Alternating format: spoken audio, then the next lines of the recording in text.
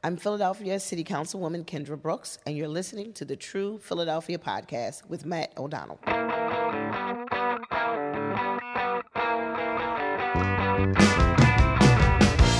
Kendra Brooks is Philadelphia's political party crasher.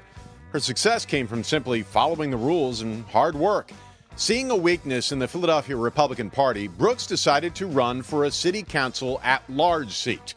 There are 7 at-large seats, and at least 2 are reserved for the minority party. You follow me here? Well, the minority party in Philadelphia has been, for several decades, Republicans. They would always win those 2 final at-large seats, basically by default. Brooks said, what if I ran as an independent from the Progressive Working Families Party? What if I were able to win more votes than the other Republicans running, which would get me one of those minority at-large seats? It's been done before, right? No, not really. It was a big ask. It basically had not been done in 100 years. Brooks beat the odds, the history, and ignored the blowback from angry Democratic elders to easily capture a win on Election Day in 2019. I interviewed Councilwoman Brooks one early morning during her first week on the job. She was trying to get a light replaced outside of her office so she could work even later into the evening. At-large Philadelphia City Councilwoman Kendra Brooks on the True Philadelphia Podcast right now.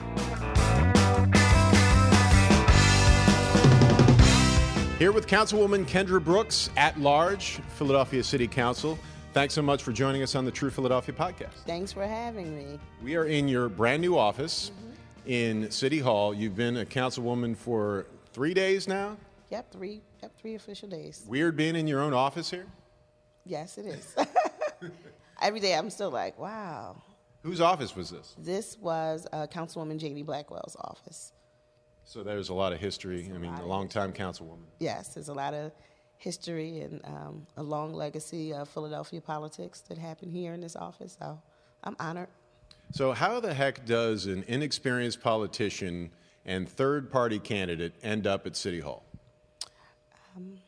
Hard work, dedication, and commitment to the people. That's how I ended up here, based on the work I've done around community organizing, around the city on various issues, being a voice of the people, and they elected me to fulfill this role, and I'm very excited and kind of honored to be selected. There's a lot of politicians who they get into a race, and they're like, there's no way I'm going to win this. The odds are against me. And then they're like, oh, my gosh, I won. Were you one of those people, or were you convinced that even against the odds, I could win this seat? I really believed even against all odds I can win this seat.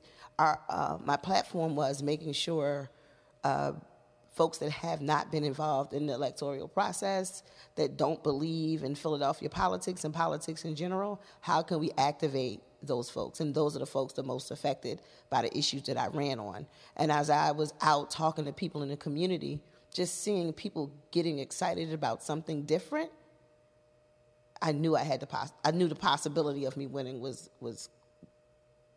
true. Like, it was really possible that this could happen. Now, you received, and I have the tally here, 55,444 votes on Election Day. That was more than Billy Ciancaglini received, and he was running for mayor. How'd you do that?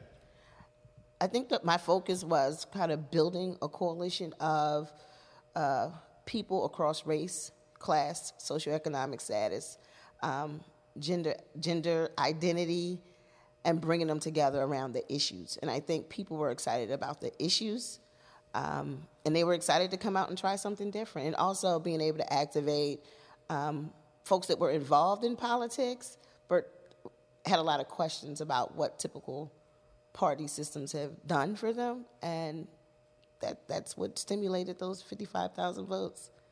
They were excited about the fact that you were not a politician, you were not a member of one of the major parties, Working Families Party. What does Working Families Party stand for? Working Families Party stands for just what the title says, the needs and the issues that affect working families across this country. Here in Philadelphia, we've been focusing primarily on electing quality Democratic candidates. So we've endorsed a lot of candidates, but I was the first freestanding working families candidate to win here in Philadelphia. And it's really because we've been fighting on issues whether it's poverty or wages, housing, education. All of these are the issues that we talk about nationally, and I think that's what the Working Family stands for, about electing quality candidates across the country that are dedicated to the 99%, Yes. and not the one. Remember that from Occupy Wall Street. Yes. Would you say that movement, that youth movement, way back when they were all camped out outside City Hall, kind of exists now in the Working Families Party? Yeah, I think, and a lot of folks that were a part of the Occupy are a part of Working Families Party, and I think that that was like the beginning of, fighting for something new. At that time, we were fighting for change, but I think the realization is that in order for us to activate change, we need to be in it at all levels, and electing politicians that will fight for those issues is what we need to begin to do. And I think historically we haven't really done that, and now, we see something different happening. You are from Nicetown neighborhood in Philadelphia, and you still live there. Yes, I do. Is that important to you?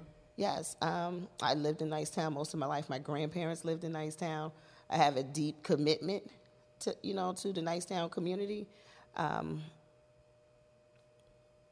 neighborhood means a lot to me, and folks in my community spent a lot of time and effort to get me elected.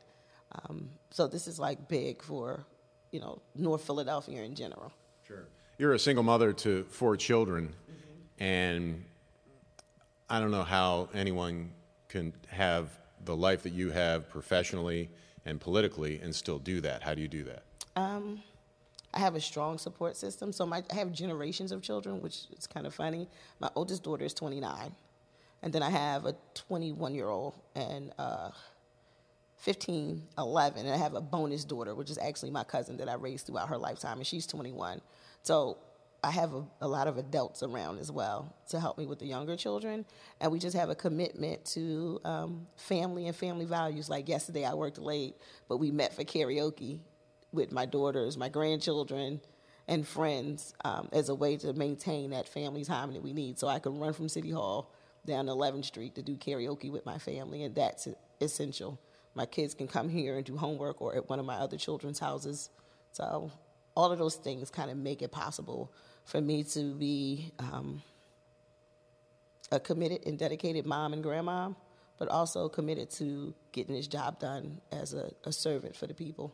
I'd love to know what songs you karaoke to. Oh, gosh. I mean, just name a couple. We did a lot of Whitney Houston last night. Oh, you did? Yes. Which songs? Some of the slow numbers or the danceables? I'm every woman. It's all in me. See, I'm not the singer. My daughter sings. I just enjoy it. But that's one. Whitney Houston. How about any Philadelphia-based groups you like? Oh, jeez. I'm a big fan of the Roots because I think that Questlove is the best drummer in the universe. But you like Jill Scott? Jill Scott, Kindred Family Soul. Who else? I'm a big Daryl Hall and John Oates fan too. The Philly soul. Yes. Well, my kids weren't going to allow me to do any Hall and Oates at karaoke. Oh, okay. I wasn't allowed. They're more accustomed to Meek Mills and the Doll Girls or some kind of some more current stuff. Yeah, I don't know. I just sit there and I'm just happy to spend time with them. So I just sit there and listen. When I walked in, I mean, you were already here. I'm an early morning guy, obviously. So you spent a lot of time here already. You were in early. You were talking about fixing lights because you leave so late. And there are choices that you do have to make when you're trying to raise a family and have a community, have friends, and have a job, and have a profession, and have goals. Mm-hmm. And so talk about, sometimes you're faced with 2 paths to go, and you have to choose. You can't have both. Well, family always comes first, because that is my first responsibility, to make sure that I'm raising healthy, productive Philadelphia citizens. And how do I balance that? Like I said, my support system is amazing because I talked about my children, but I also have 2 sisters that are Philadelphia school teachers. One is a daycare provider, which is like my best friend. And we all live within blocks of each other. So we have this core network of familial support and they already know how important this is to me, but just kind of maintain that. And I try to schedule time for each one of my daughters individually, and it usually means we meet up somewhere in Center City, we do lunch, and this is just the beginning, and they've all been in here almost at least once. Into your office? Into the office. Are they amazed? I think so. Like, Mom, I can't believe this. Yeah, but my oldest daughter said I've always done amazing things. So to her, I was a teenage mom, so she went through college with me. So to her, it was like, this has always been our life. When in your life was it a goal of yours to enter politics? Recently? 2019. Last year. Last year. It was. It literally was last year. Literally. I was leading my Facebook memories. Okay. And I think it was like a couple days ago. And one of the posts that I put up, I was like, oh, that's when I made the decision based on in order to change the trajectory of our city, we need to get involved in the process or something like that. And when I read that, I was like, oh, that must have been the day that I officially decided that I was going to do this. And I was like, oh, wow. So it's literally a year ago. So you can kind of thank Mark Zuckerberg for sending out that memories on the memories. Facebook. I was like, oh, so nice. Well, I mean, let's talk about the trajectory of the city. Mm-hmm. Obviously, the trajectory in its violence is at a path that it just can't be sustainable anymore. And I mean, we've seen murder rates, reach these heights before, but what I think we've experienced, and I'm sure you agree, in this past year, the number of young children who are getting caught in shootings, whether they're not targets or even some that have been. Mm-hmm. How do you change that trajectory? I think we need to invest more in people. I think we've kind of gotten away from investing into things that build character. When we talk about gun violence, we have lack of resources, lack of educational opportunities, lack of employment opportunities, have folks at a sense of hopelessness, and we need to find ways to overcome that hopelessness. For me, understanding that with my daughters being of that age, they have buried more friends in their lifetime than I have. So this gun violence thing has really hit me really hard. So I constantly in conversation with young people about the why, mm-hmm. like what is causing this, what could we do to stop it, and overwhelmingly, the reasons that people are out here, just like as an adult translating young adult speak, it comes to lack of things to do, like productive things to do, like quality jobs. We have a whole generation that has been neglected by our educational system. We think, I remember back when I was in school, we had extracurricular activities, we had all of these amazing things to do after school. Those things are gone. They've been gone for 10 years or more in some schools. No music, no arts, no dance, barely a sports program. We need to make sure that we're training up our young people to be productive citizens, and we've gotten away from that. I mean, education is important, but we're educating the whole person, mind, body, and soul. So if we're not building or we're not creating young adults that are with some level of emotional intelligence and character, we're going to continue to see a lot of this gun violence. And I think prevention is the number one, but also we have to come up with solutions for children who have already been neglected, or young adults, so to say. I intentionally take the path not traveled. So sometimes I come in, I ride the subway in some days, and I walk underground. There's way too many young people down here, like young. Living down underground. Teenagers. And it's really heart-wrenching. And we think about how, not just education, our homelessness population among young people is overwhelming. And not even just homeless, living on the subway, homeless couch to couch. We have to find solutions to get back to taking care of our people and our children, because we're losing them left and right. If we're not protecting the children, we're losing a whole generation of Philadelphians, and we end up paying for it in the long run, whether we're paying for it through the trauma, because, we have that passive trauma where, just hearing about the gun violence or just knowing that or knowing someone connected to the gun violence is still traumatic. And we have to find a way to resolve those issues. So obviously it requires funding with the city and a commitment from the community as well. And you want to try and invest in these things because you say in the end you pay in the long run, but everyone is very much short-term thinking. Right. And you don't want to get to the point where the city, for instance, out-taxes so many businesses that new ones don't want to come in or some of them don't want to leave. And so you're kind of on this seesaw here where you don't want to tilt in either direction. How would you do that? I think when we talk about, business development and business growth, we need that in order to stimulate jobs. But the reality is we need to make sure these are quality jobs because, we've had some business growth. All of them haven't really brought quality jobs. We're talking about part-time, low-wage jobs does not pull people out of poverty. Like, for instance, the Amazon Distribution Center up in, I think it's Port Richmond. Right. Jobs, but nothing really to sustain for your whole life. It's not full-time. Part-time hours, no benefits, maybe a decent pay. That's not a way to help pull people out of poverty. That's a temporary solution. So I'm really excited to begin this conversation with, the business community. Like, how can we get the businesses to stay and want to grow in Philadelphia, but also find a way that Philadelphians can still live in the city and be able to thrive and grow too. It should be a win-win. It shouldn't be a either or. And I think that we need to think outside the box to make that happen. And I'm willing to sit down and have those conversations to move that. Because people want to say that I'm anti-business, and I'm really not. I'm pro-people.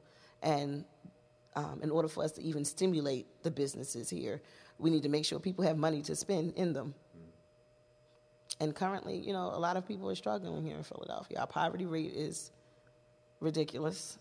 And we need to have opportunities for people to, live and stay here. And we can't do one or the other. It has to be a joint venture with business and community to kind of, to find ways for it to be a win-win. When you say you want to have quality businesses, that's great, but what if it's just, I just want a business to come in? Like, it's a beggars not being choosers situation, don't you think? I feel like any old business won't do. Other cities, I'm trying to think of an example, and I'm not coming up with off my head, but they're, just because a business comes in, it doesn't mean they're going to do right by. I hate to bring up Amazon again, but that's what happened up in New York City. Yeah, they came. Yes, they came. People they didn't deliver on their promises. Or they didn't think that they would. Right, and then, the city spent a lot of money to court them and get them there. And we still end up losing. Do you think it's wrong for a city to pay money? Philadelphia had a huge program to try and attract Amazon here. Do you think that's wrong for a city to spend money that way? I have mixed feelings on that. I don't think it's completely wrong, but I think the amount of money that we're spending to court business to come into the city, we need to make sure they're really going to be benefiting the people. I think a lot of times, we make decisions based on short-term advantages of this, not thinking like in long-term. If we're expending millions of dollars to get someone to come to our city, and our benefit is not going to double, it's a waste of. That's throwing money out the window. We need to think like a business as well, and not allow businesses to kind of manipulate us. And a lot of times, I see we're throwing money at corporations, and we don't get the same, bang for our buck here in Philadelphia. Do you think the sports teams kind of done that in the past with the stadiums being built and off of city-funded dollars? Yeah, so it's good. Taxpayer money is spent for that, but we don't have money for affordable housing. Would you tell the Eagles and the Phillies if they wanted another one to say, you just build it yourself? They could. I love sports, so you treading up for. I do enjoy sports. We saw the Rams, the St. Louis Rams left town after the St. Louis built them a new stadium and went to L.A., and they were left holding the bag. We need to use that same business smarts when we're making decisions as a city. I think we keep getting excited by this shiny new thing, and the shiny new things a lot of times leave cities holding the bag, like you said, in St. Louis. It hasn't been that bad here in Philly, but I think that everyone needs to pay their fair share in Philadelphia. You know, Philadelphia is we talking about sports. Philadelphia is dedicated to their sports. Like, Philadelphians love Philadelphia sports teams. And it should be a win-win on the sporting teams as well. They're a billion-dollar corporation. You know, everyone needs to kick in to make sure that if we're talking about Philadelphia pride, everyone is paying into that Philadelphia pride. Because, go ahead. I'm sorry. Finish your thought. I lost it real quick. I made you lose it. I'm sorry about that. I hate doing that. Tax abatements.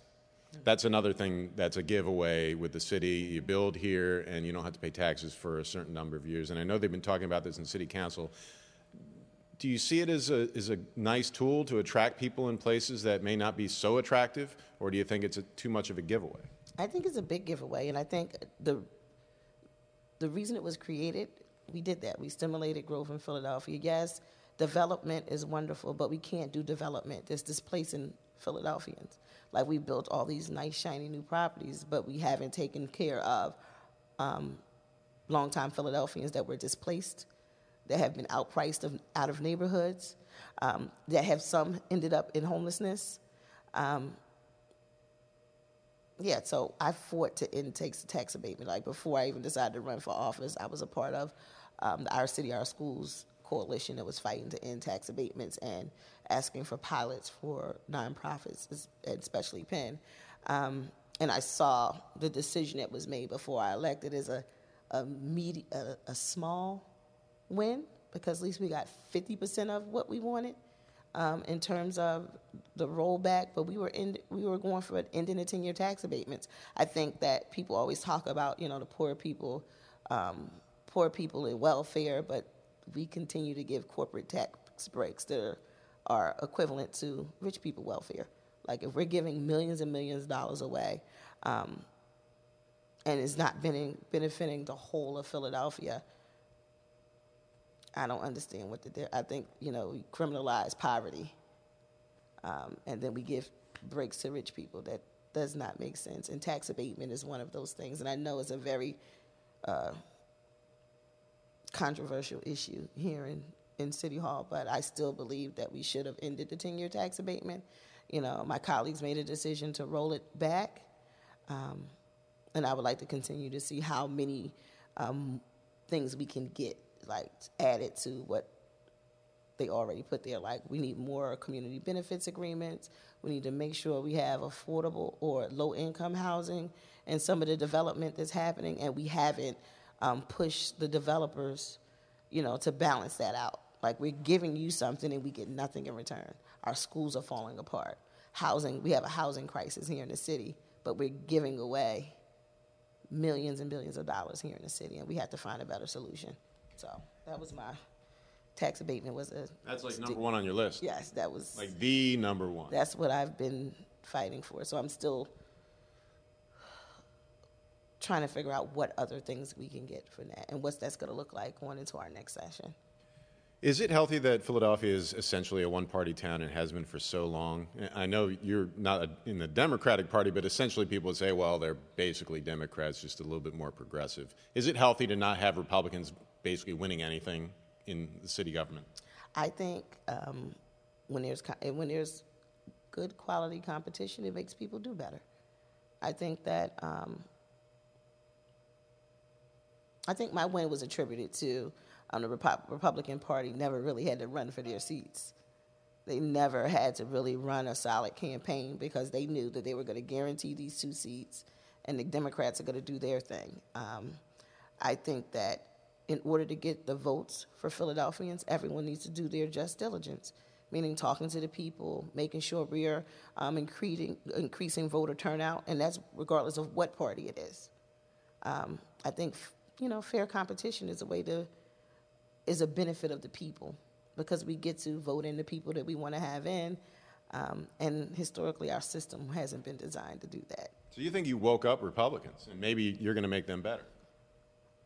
I don't know. We'll see. We will see. I hope I woke up some Democrats, too. I mean, You did. I mean, Bob Brady, for the people. Bob Brady, the head of the Democratic City Committee, was essentially threatening people to not support you. When you first heard about that, what did you think? That's not democracy. Like, our goal should be to make sure people are out voting for people that best support their issues and their interests. And I feel that's regardless of what party you come from. I mean, I understand he had to maintain the status of his party, but I really think the focus should be making sure more people are coming out to vote.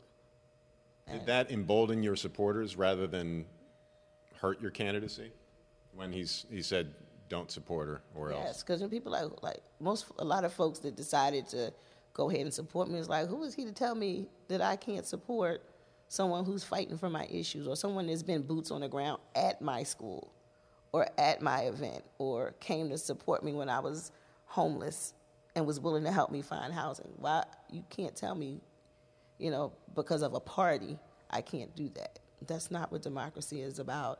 And I think that's what kind of got people excited to support and back my candidacy.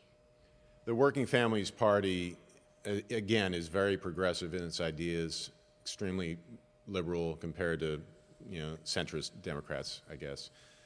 How do you, and I know it's not your problem because you're in the city of Philadelphia, you're in city council, but, people out in the upstate areas of Pennsylvania, they don't see any of the problems that are the top issues for your party are problems at all. And when it comes to homelessness, when it comes to gun violence, when it comes to rent control. How do you grow a party with these ideas that are so far away from even center? I think even when I've spoken to people across the state, I've done a lot of work across the state, just in general, mainly around education. And I find that even though those issues aren't highlighted across the state, they're real everywhere we go. Homelessness just looks different in rural areas. Homelessness looks very different in the suburbs. I think talking about these issues aren't that far removed from the majority of Americans. I think the reality is that being poor is so stigmatized that people wouldn't classify themselves as that. But once you start having real conversations with people, you realize that a lot of people are barely one check away from being homeless. Barely. Or a car accident or a health scare. A health scare, whatever. So the need for these simple things like a minimum wage increase across the state, I don't think people are opposed to that. Rent control, especially if you're living in areas and the cost of living is growing, or in areas that you're being pushed out because of lack of jobs in certain rural areas, and you have to move to the largest city to be able to work, but can't afford to rent there. And it doesn't have to be Philadelphia. I'm saying larger city in terms of if you live in one of these small counties, as opposed to like I don't want to call anybody's little town because people get offended about their places. You don't have to. I know what you mean, because the Twitter's out there and they hyper-focus on things and it blows up. Let's talk about rent control, because in New York City it's had some effects that were completely the opposite of what was intended, where you see properties aren't maintained anymore because we know the landlord's not going to get any more money, and there's no mobility anymore. Do these types of things worry you? No, I think that we have examples of where rent control worked. We have examples of where it failed and it didn't work right. I think we need to take all of those examples to create what we need to have here in Philadelphia. Like when we think about landlord-tenant rights, there's a lot of landlords that don't have rent control and don't take care of their properties here in Philadelphia. That is true. I know firsthand. You've lived in one. Yes. So, I mean, that's the reality that we live in. I really believe in balance. Like, I do believe that, people have the right to make money, but we have to take care of our people. And I think the rent control gives people the opportunity to live in quality housing at a fair rate. I have a friend who lives in South Philly. She lived in the same property for 20 years, and all of a sudden, the landlord wanted to increase the rent like double. Basically because the landlord wanted that person out. Right. And we really had to fight to stabilize a fair market rate for the property. And that shouldn't happen. And they want it immediately, not like 6 months when your lease is renewed, this year, like next year, we plan on doing this. No, it was like 30 days. Like, most people can't come up with 2 months rent and security in 30 days. And we need to, as we need to make it fair for renters, but also understand, that landlords want to make their money too. I think it has to be a balance. The School Reform Commission is gone. Mm-hmm. There is now a locally controlled school board in the city of Philadelphia. Do you wish that the members were to be elected by the people of Philadelphia? And how do you see the system now as any different than before? Well, I was a part of the nominating panel for the new school board, and it was a eye-opening process. I think that might have been the first time I thought about city government differently through the nominating panel. I'm definitely a proponent for elected school board. After going through this whole electoral process here in Philadelphia, I still would like elected school board, but we need to think it through. The electoral process here in Philadelphia is different. Yes.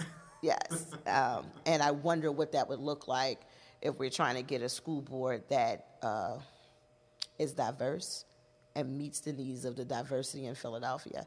And it was the same thing with the nominating panel. When we were on the nominating panel, as an activist, just trying to find or trying to create a level of diversity on our current school board was very difficult when, we have people with such high credentials, and then we have folks that are that were applying for more of like movement spaces, activists that didn't have the same credentials, and trying to figure out how do you weigh those against each other, and I'm gonna use myself as an example. So I'm probably not a good example, but because I do have credentials too, but like being an activist and the work that I've done, how does that weigh to someone who's a professor at Penn? You're closer to the people, whereas that other person has more experience in the theory of things. Exactly. Right? So how can you put those things together? It's theory rare to find both practice. of those things together. Right. Theory and practice. We need to find a way to marry those things. And, in theory, elected school board would give us that. But in reality, the way money is involved in politics, I'm not sure what we will end up with in the end. And not enough people participate in the electoral process in Philadelphia. I mean, the amount of people that come out to vote it's dismal. Right. So, that's why we have to increase voter turnout.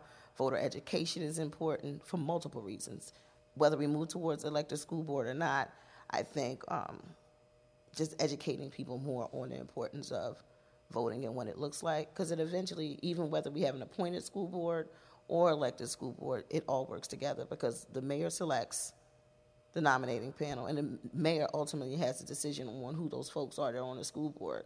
So we need to make sure that we're electing people that support the things that are most important to us, and it all goes back to getting involved in the process. So the local school board is basically pretty new still. Do you find encouragement? Do you think it's any different than the SRC running things? I think they actually did this better than before.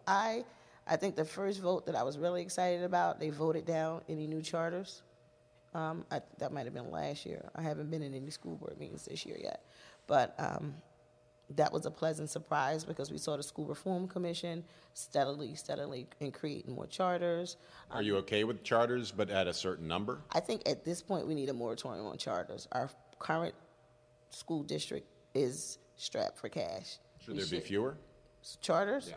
I think that we need to have proper oversight of the existing charters before we continue to expand this on taxpayer dollars. We have no control over what charter providers do. I think from the activist side, I'm speaking as the activist side, when we were trying to FOIA information around charters, we got limited information. Philadelphia Public School information is readily available. I think we need to more oversight. Get a grip on what we're doing first before we expand or create any new charters. And I think that's the fair thing at this point. Like, we don't have money. Our existing schools are falling apart. We need to do some major infrastructure changes in like the 216 buildings that we own. That should come first. We have to prioritize our own first before we, start giving out money to outside providers.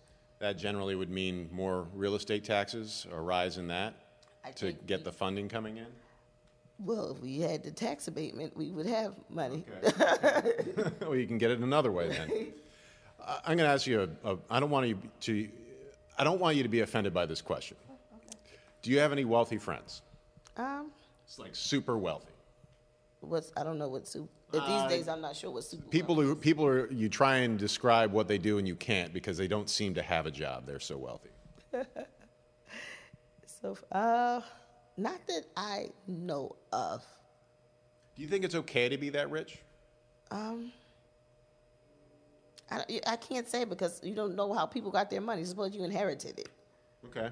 It's different. People get their money different ways. So I don't know too many super, super rich people, I don't think. I know some people that are doing pretty well. Okay.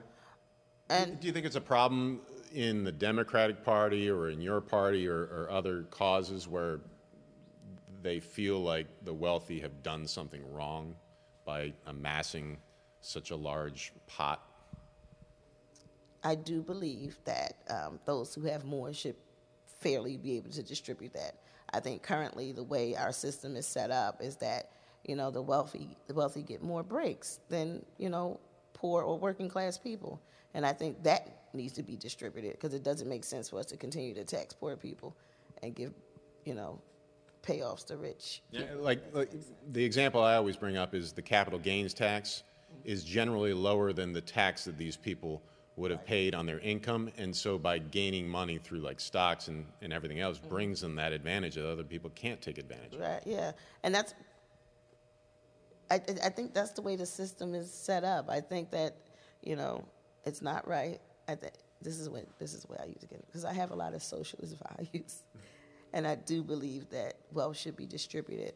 And I don't think we should nix people for having a lot of money, but I think we should be equally responsible to distribute our wealth. And when I say wealth, whether it's my $20,000 or your $20 million, if I'm giving 15% of my wealth, you should be giving 15% or more of yours as well. And I think the system is not set up to do that. We just see constant taxes on working class and poor people where we continue to give breaks, like the one you talked, like the gains that I got. That one gets you. Yes. Should everyone make the same amount of money, no matter what you do? No, I think. We're getting into like this utopian idea of like everyone's happy, everyone feels like they're getting their fair share, and we as human beings, it just is impossible because we always want more. Right. And so how do you form this idea of like bringing socialism into a capitalist environment and not creating a whole bunch of losers and a whole bunch of winners who the losers think don't deserve it in the first place? I think so. This is how I look at it in terms of, we think of fair wages, right? And that's how I'm going to look at this. We think that some of these large corporations where the top earner is making more money an hour than the person working in some of their, shops. That's, and I'm talking about minimum wage. Mm-hmm. So we need to ensure that people are making a living wage. A living wage means that you can go to work every day, regardless of what kind of work you do. You can pay to live in a decent place, and you can afford to feed your family. The reality is when we think about a lot of low-wage workers work really hard. The more money you work, the more money you make, the less work you do. You pay other people to do your work. And the lower wage earners are doing things that other people don't want to do. And they're not getting compensated for that. Coming from being a nursing assistant, I started my career as a nursing assistant, and I worked hard, and I did that through college. Once I, graduated from Temple and then eventually Eastern, I was able to see that differently. Like, I work hard, but much, much differently. Go back to you asked me why I'm here early and I leave late, because my definition of work is very different. Because when I was a nursing assistant, I used to work doubles from 7 to 11 pushing wheelchairs, changing patients, giving people, lifting people up, feeding all day. So for me to exert my energy in this it's still hard work, but not the same. I have a lot of respect for people that do hard labor and not getting fair wages. When I did that, I got paid $6.80 an hour. That was 29 years ago. Minimum wage is only $7.25. $7.25 in the state, yes. What should it be? Are you in the $15 range? At least 15. That means it hasn't went up in 30 years. Is it okay for consumers to have to foot the bill and pay more for whatever products these workers are producing? If the top dollar earners are making $1,000 an hour, there's no reason why they can't lose something for their employees to be able to gain. It shouldn't have to be put back on the taxpayers. Because you want your people to be able to spend money. You keep raising the prices, people will find other ways to do things. We have to find a way to balance it. It shouldn't. I think that just the balance of it all. People need to make more money, be able to have a decent place to live, be able to take care of their families, not at the risk that now everything is going to cost more for me as well. That's not a balance, because then we got to raise it again. Like, the balance is finding ways where people can make more money and products and services are, expendable at that level. So we can have this sort of growth in the economy, and for it to flow, we can flow if you have more money to spend. And I think that a lot of folks don't. And that's what we see happening currently in our system. Is there a problem that Philadelphia has had that you see is getting better? The solutions are coming? What's good that's happening right now in Philadelphia? We have a lot of the worker rights stuff that came about last year. It was very exciting. Fair Work Week, the eviction, the Fair Council with evictions. We're making some strides, and so it's becoming a better place for people to earn a wage, yes, to get a start on their career. But we still have more work to do. I think those are the things that really excited me. The domestic workers bill passed. Like, there's so many good things that happen for working class people in Philadelphia that I'm really excited about, and I want to see that continue to grow. And I think we should be able to see some more of that stuff over the next 4 years. I want you to tell a story Okay. about your time at the Pennsylvania Society. So a lot of people know what it is. It's up in New York City. Yes, it's the Pennsylvania Society. It's in New York City. And all the politicians go up there, and they have great dinners, and there's speeches, and champagne, and maybe caviar. I don't know. And what happened when you showed up? Everyone was very nice to me. I think. I heard that they wouldn't let you in at first. Well, that's only one place, but on their behalf, we didn't RSVP. Okay. So But they weren't like, who are you? Well, the people at the desk were, but other folks were able to come out and verify who I was. I don't know if you know this, but as a black woman, we get a lot of that in general. Sure. So it's like, true. It becomes our norm. Like, people act that way all the time. So it was definitely an experience. I wasn't completely a fish out of water, but most people were very friendly. I had a lot of questions because I'd never been to the PA Society. I actually never heard of it until it was like time to go. My colleagues encouraged me to show up. You didn't really want to go, or you were half and half? Or? Yeah, I really didn't want to go. My colleagues said I should go. My campaign team said I should be there.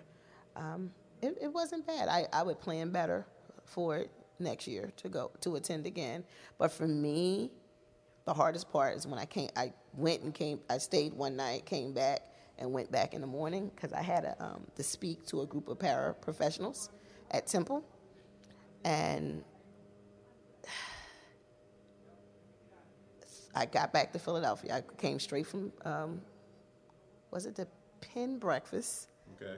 Caught the train, came back to Philadelphia, went to Temple campus to talk to a group of paraprofessionals in the school district about organizing for a raise. And I was in the background just listening. And the realization, it hit me, like, I'm in this space. I actually cried. I just couldn't contain myself. I'm getting a little emotional now, that at the PA Society, people with so much were not afraid to ask me for more. And people with so little were afraid to ask the same. And it just hit me like a ton of bricks. Like, we're asking for, wage increase to be treated with dignity at work. And then, someone else is asking me something that's about like a multi-million-dollar deal to benefit none of these people that are asking for like $5. And just listening to those conversations and just the contradictions. How different it is for certain people on this earth. I think just that time. It wasn't enough time for me to process that between coming from the PA Society, walking in this room, getting ready to give a speech, and sitting in the background, hearing the discussions and conversation. I was it hit me like a ton of bricks. And I realized that running for office was the right thing for me to do, because everyone wouldn't have that feeling in that transition. And I did, because my campaign manager was there. She was like, "What's wrong?" I had to explain to her like what was going on. I was like, "This is kind of overwhelming." So. You mentioned being a black woman. Sometimes you'll walk into an environment or a room or wherever, and you will immediately feel like you're being judged, you're being treated differently. Do you feel like people are paying more and more attention about, even subconsciously, how they may be doing things? Do you think it's getting better, that people seem to just be talking about it more? And I'm talking about just the way people treat other people who look different from them, whether it's gender, whether it's color, whether it's their paycheck. I don't know. I think we still have a lot of work to do. I think for me, it depends on what circles I'm in. I travel in a lot of circles, and at least we're talking about it more, and that's a start. Yeah, we're it's a part of the conversation, and at least people know that they should be cautious in judging people, based on any of those things: sexual identity, color, class. But I mean, it's still happening, but I think people are much more aware of it. Why do you think that trend is happening? Some people say it's social media, where people are hypersensitive, and it kind of pushes the pendulum in the other direction. Do you buy that? That too, and I think young people don't have those same biases in the same way. I just think my daughters are far more accepting of some things. Like in my generation, we weren't. I don't think we weren't accepted. The way I see it is, young people are so much more chilled out about things. Yeah, because they don't. Nothing phases my daughters. Like, they're all like, "Oh, okay." Okay. Yeah, like, that's them. Let's keep on going. And it could be because of social media and what we see as norms. But I know I say us, but I think I'm a Generation Xer. So am I. Yeah. Right. I think we've paved that way from our parents to the next generation. But I'm always motivated to be around young people, because my children have really brought me to a good chill. Because now I'm like, doesn't faze me. And my stepfather taught us not to be judgmental anyway. From when we were young kids, he told us we treat the janitor and the CEO the same, and you'll always be okay. And I've lived by that. Like, even coming in, I speak to everyone, and I think that kind of attributed to how I won this campaign. Like, I have friends from the president of the union to rank and file. Yeah, like, all friends, and I could have something, and all of them will be there, and no one would know who's who. And I think that it kind of attributed to the popularity with the campaign. What's the best thing about living in Philadelphia? Oh. Or you can just name several. I love Philadelphia. I love Philadelphia's charm. Like, we're charming? No, we're friendly enough, but not overly. So I come from a Southern family. So it's not, "Yes, ma'am, how you doing? Hey to everyone," but you give that smile and you nod if you see someone every day on your subway ride, or if you pass them every day in Dillsworth Park. and then you run into them again somewhere else, you remember them. I wish we could make a T-shirt saying Philadelphia, friendly enough. Friendly enough. Just friendly enough. So you love the people. I love the people. And the attitude that we have. The attitude. What I like is that when you earn Philadelphia's trust, they will always trust you. They'll always fight for you. Yes. But you have to earn it first. You have to earn it. I think for me, like, we love our people. Like, no matter where you go, if you see someone else from Philadelphia, it's always love. And then they'll come out and some people be like, oh, I actually live in Lower Merion. That is not Philadelphia. When you're in Europe, you're like, yeah, I'm from Philadelphia. No, you're from Horsham, right. Montgomery County. It's a long drive away. But, yeah, we have like that, and that's our charm, like just nice enough. How about like a place you really like in Philadelphia? I love the Drive. Which one? Both Kelly Drive. Kelly and Martin Luther King, because like, you know, I live in North Philadelphia and it's like right up the street, and then you hit there, you're like, it's just a break from the traditional city, and you don't see too much city there, and you don't see that everywhere. Like, I really appreciate that in Philadelphia. Food. Which place do you like the best? Oh, it's a variety of food. Like, if I want African food, I like to go to Goji's up in West Philadelphia, and it's a Vietnamese place that I like also in West Philadelphia, and then it's a Mexican restaurant in South Philly that I like to go to, and like, we have such a variety of cultures here in Philadelphia. I appreciate that as well. I wish that we would get over the cheesesteak. No offense to like all the cheesesteak makers, but I know you didn't. But like whenever someone from out of town comes in, like, where do I get a cheesesteak? And you just mentioned 3 completely different places, all in different neighborhoods that you can go to get authentic cuisine that's really good. Mm-hmm. And yeah, it's a shame I didn't even mention a cheesesteak. I do have my favorite cheesesteak place, but it's like. What's your favorite cheesesteak place? I used to go to Max's. It's close to home. It's at Bruin Erie. Okay. Or D'Alessandro. That's another one up in. Yes. Oh, that's my second favorite. I like Tony Luke's the best. Tony Luke's. That's the one. Oregon Avenue, South Philadelphia. I'm going to have to try that one. I haven't been to Tony Luke's. We used to go to Gooey Louie's. It's a place we used to travel to all the way from Conshohocken. We used to come all the way to South Philly to get a cheesesteak. But yeah, we have so much, you know, we don't talk about that enough in Philadelphia. We have like culture here. We have good food. We have museums. We have, you know, some of the arts like dance, and, you know, we have just enough. It's not too much. Like one thing about PA Society, the location, my hotel was like right off of Times Square, and I was like, oh God, this is a lot. And Philadelphia is just enough people, just enough skyscrapers, just enough neighborhoods, just enough great food. Mm-hmm. And that makes it perfect. Kendra Brooks, brand new at-large city councilwoman for Philadelphia. Thanks for joining me on the True Philadelphia podcast. Thank you. Thank you for having me. This was fun.